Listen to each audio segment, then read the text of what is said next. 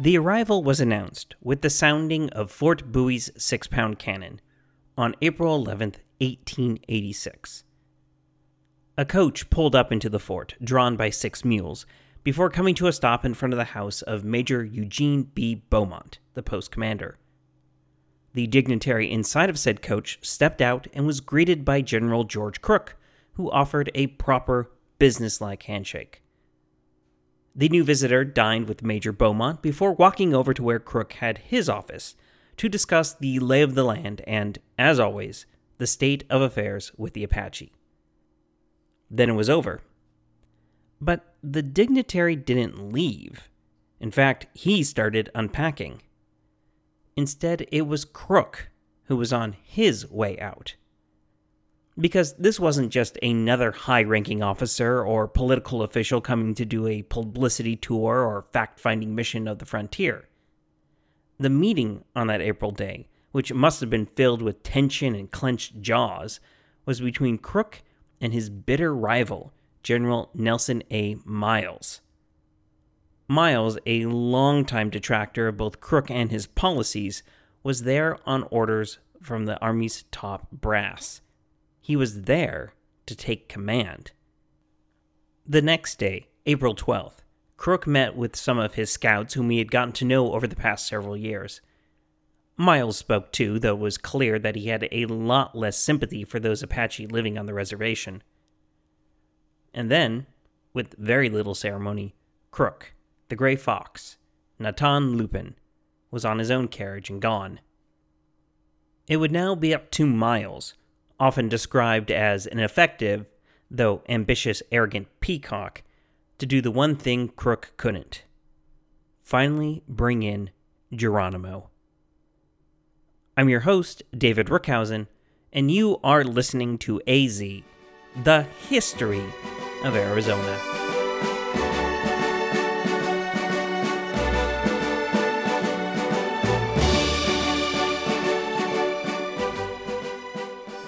Episode 109, 2 Telegrams. Welcome back, everyone. Last week, we left off with C.S. Fly managing to take some amazing photos of General Crook and Geronimo hashing out terms of the latter's surrender. Or what was supposed to be his surrender, at least. Because at the last second, Geronimo, Nietzsche, and some 40 of their followers bolted for the Sierra Madres again. To recap slightly, and to set up what's about to happen, Geronimo biographer Robert M. Utley says that Crook made 3 big mistakes during these negotiations. The first was waiting so long to have Kaitane sent from Alcatraz, which delayed his leaving Fort Bowie and arriving at the negotiation site. First Lieutenant Marion Moss had been down there for weeks waiting for the hostiles to arrive, and yet Crook still somehow showed up late. This unnecessary delay allowed the Apache to indulge in Charles Triboulet's liquor, all the while becoming increasingly more surly and distrustful.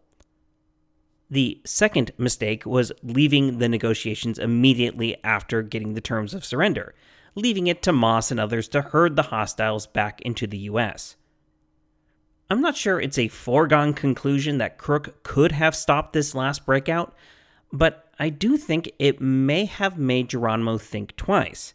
After all, the wily old renegade did have a certain fear of Crook, thinking he possessed supernatural powers.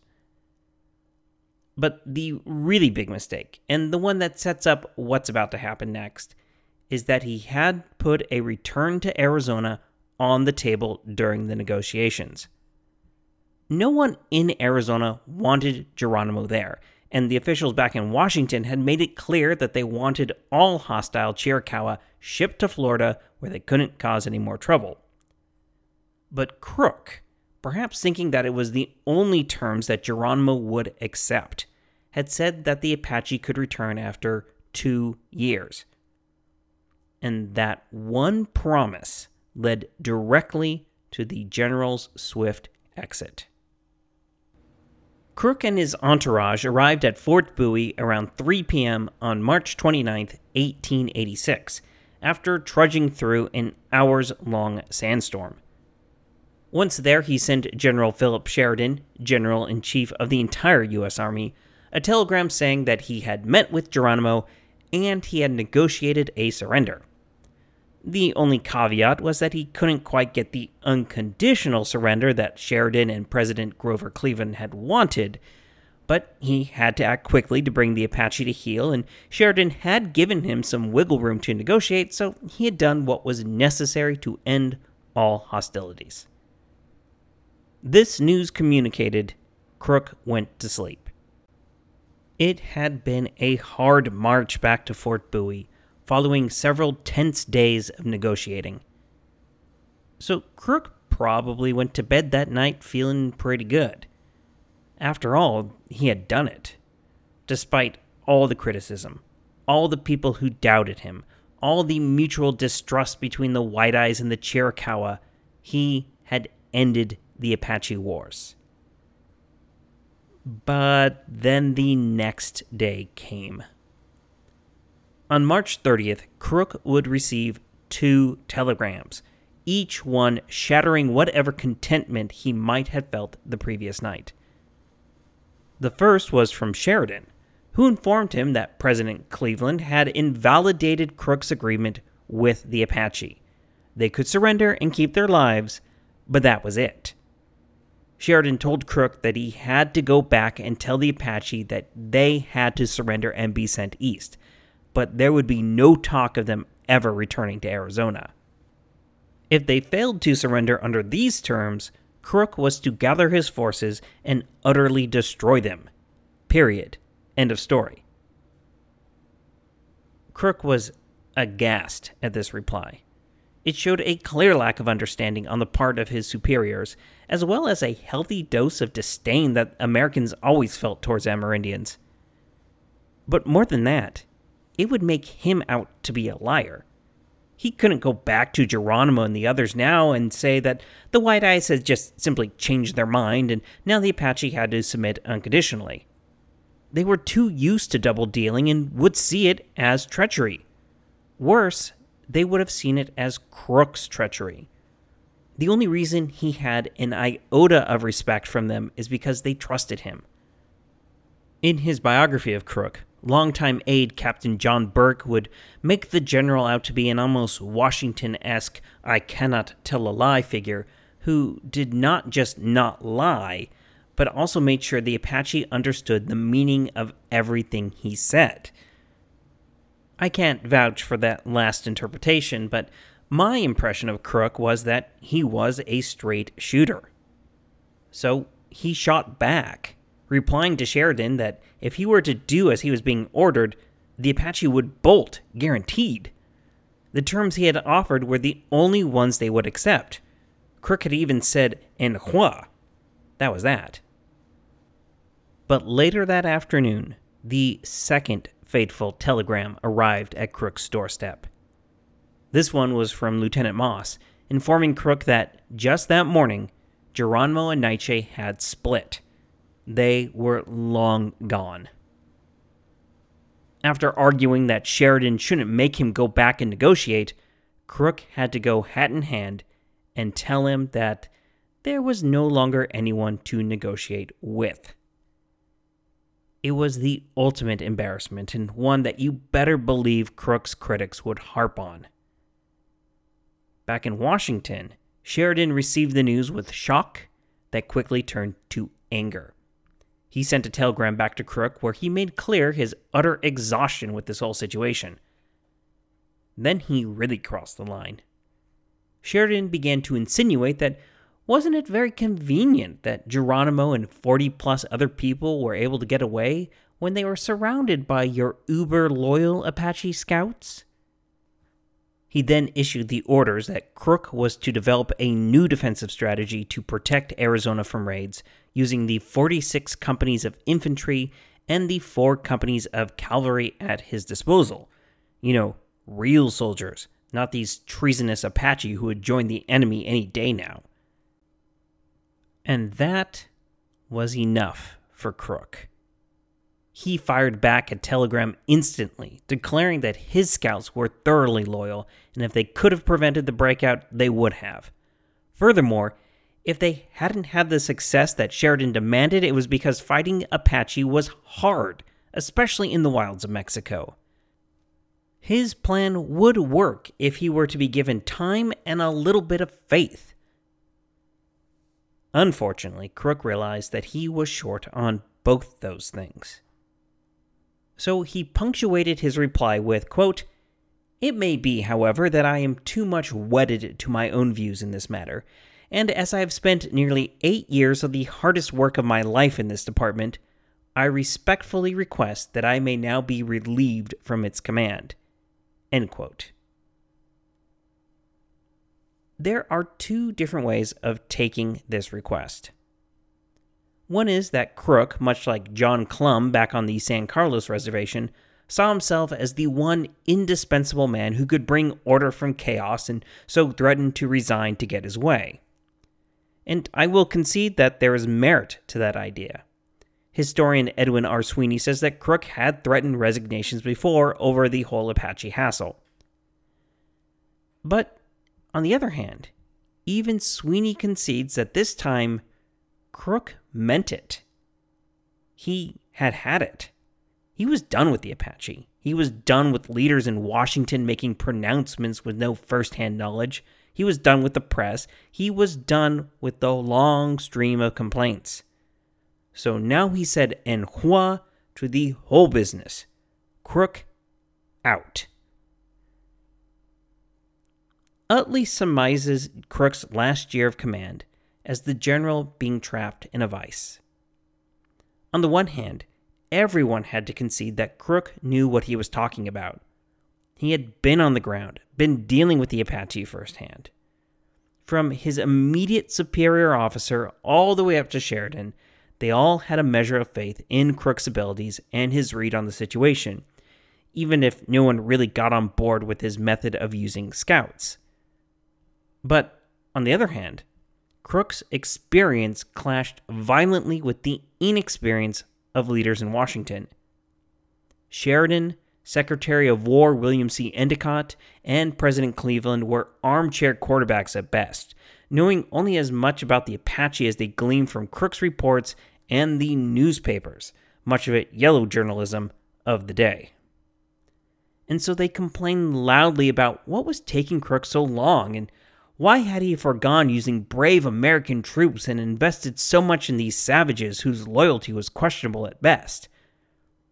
They thought they knew better, and really they didn't. Now, the one other major factor in this is that Crook didn't do himself any favors with his own brusque personality. He may have known what he was doing, but he also acted as a know-it-all. As I said before, he was convinced of his own plan, but he just wouldn't bother explaining what exactly his plan was. By keeping things so close to the vest, he put off a lot of people. The most recent example was Moz, who had been left sitting for nearly a month because Crook wouldn't confide in him or even acknowledge his reports. Had Crook actually taken the time to explain the value of Apache Scouts and why he believed what he believed, it could have saved him a lot of hassle. If he had been just a little more thick-skinned and a tad more friendly, maybe he would have had more allies. But in the end, despite his knowledge and expertise, the Army allowed its foremost authority on the Apache to walk away. On April 2nd, 1886, Sheridan responded to Crook's offer of resignation by accepting it and transferring him to the command of the Department of the Platte. And believe it or not, the day only got busier from there. Because the day beforehand, the remains of Captain Emmett Crawford, originally buried in Sonora, had been brought up to Fort Bowie before it was to be loaded on a train heading east for his family. Accompanying Captain Crawford's remains on this last trip was Captain John Burke, who had been reassigned to a post in Washington. So on April 2nd, on the same day, Crook said goodbye to two of his closest associates in the world, one of them for the very last time. But the departure of Crawford's remains were actually delayed by yet another big event. the arrival of Chihuahua, Usana, Nana, and the 50 other Apache that had surrendered with them. After arriving, these were directed to an area less than a mile west of the fort, where they made camp and were soon joined by their families, whom Crook had been keeping at Fort Bowie. For the Apache, and definitely for Chihuahua, it was the culmination of everything they had hoped for since breaking out of the reservation nearly a year earlier. And still the day refused to quiet down, because in the afternoon, Sheriff Robert Hatch out of Tombstone arrived. Believe it or not, the sheriff had come because he had a warrant for the arrest of Chihuahua, Nana, and the other hostile Chiricahua. This was only to be expected after all. Most of the citizens in Arizona wanted to see the Apache utterly destroyed. Killing off the leading Chiricahua would have been a good start until they could finally get their hands on Geronimo. But as you might expect, Crook thanked Sheriff Hatch for coming, but told him there was no way in Hades he was complying with the warrant unless the Secretary of War himself signed it. Hatch, probably very miffed and definitely not able to get that kind of muscle, was forced to leave. This day ended with a meeting between Chihuahua, Alchese, and Kaitane. The once crazed hostile leader Chihuahua was overjoyed about being reunited with his family and so openly admitted that he had done some very bad things in the last year. However, he blamed a lot of this on Geronimo for dragging him off the reservation in the first place with lies, which we know was true.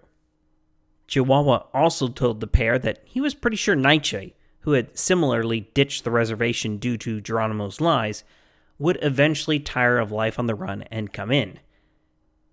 However, Geronimo, that was a different story. Geronimo would never come in now, he said. The next day, April 3rd, Sheridan wired Crook to have him put Chihuahua and all with him on a train as quickly as possible, so arrangements started to be made. But later that afternoon, Lieutenant Moss showed up at Fort Bowie. He had not originally come in with Chihuahua and the rest because he and his men had gone off chasing after Geronimo and Naiche. Obviously, he hadn't found them, but what he did find were two Chiricahua men who were, for lack of a better term, deserters.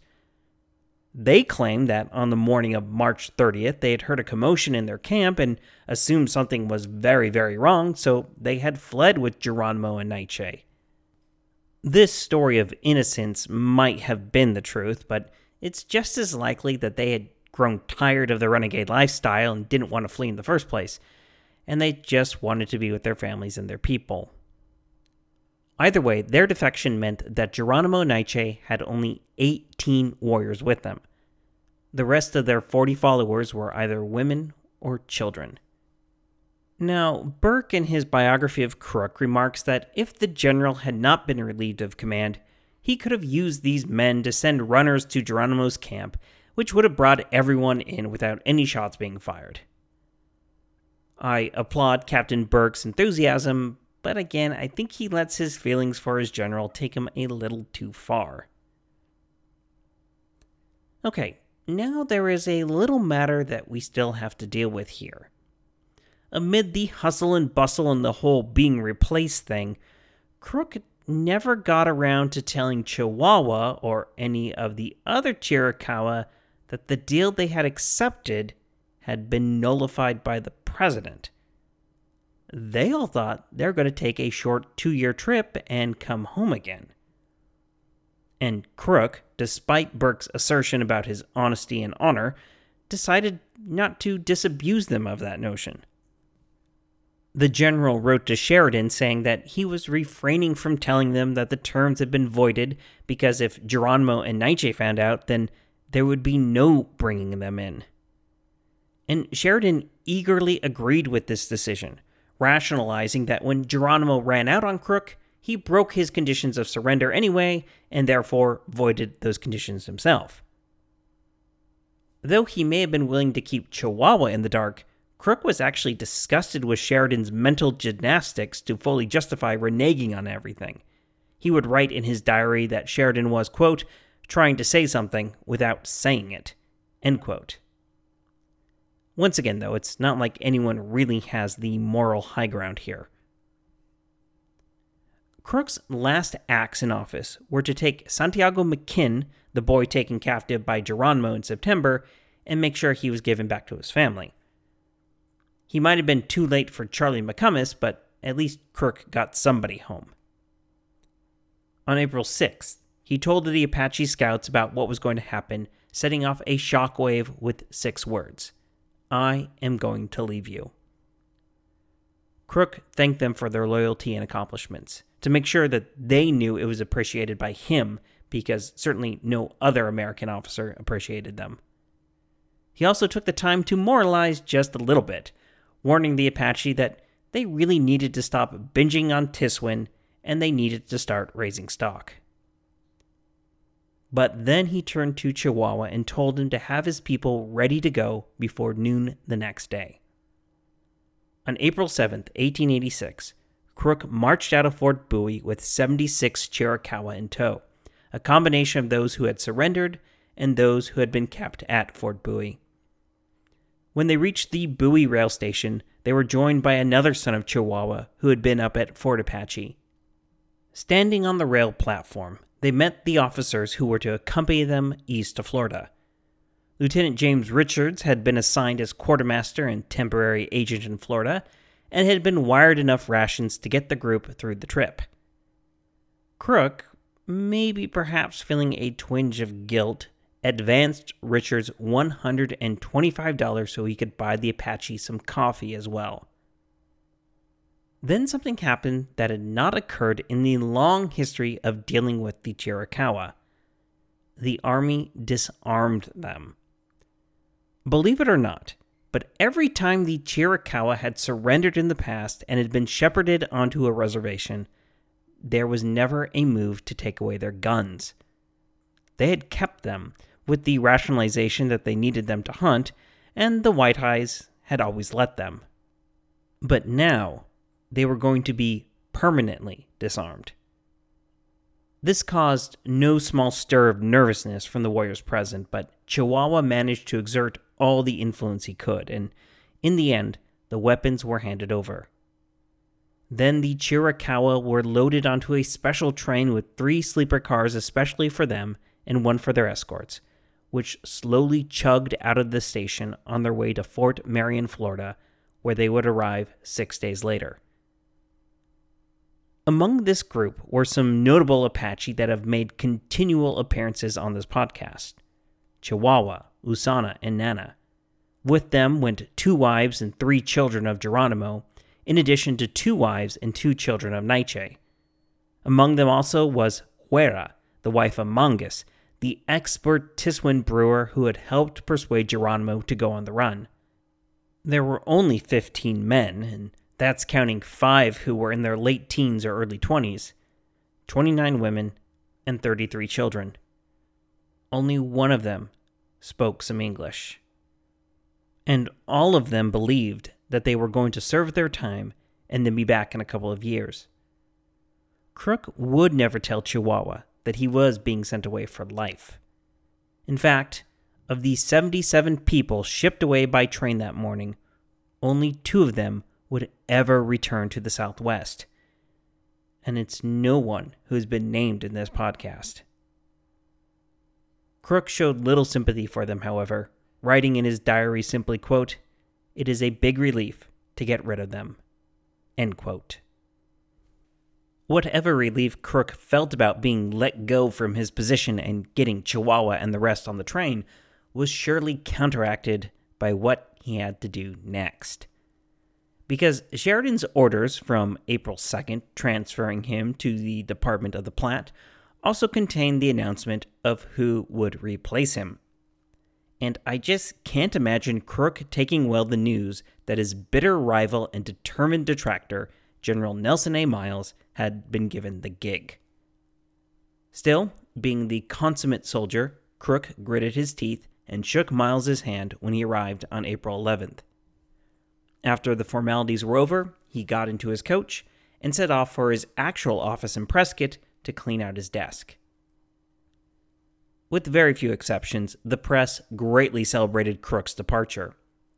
The Tombstone Epitaph, who seems never to have printed a good thing about the general in all the years he was in Arizona, sent him off with a healthy bit of satire, saying, quote, "The citizens of Cochise County bid you an affectionate farewell, and trust that your declining years may be as quiet and peaceful as have been your military career in Arizona."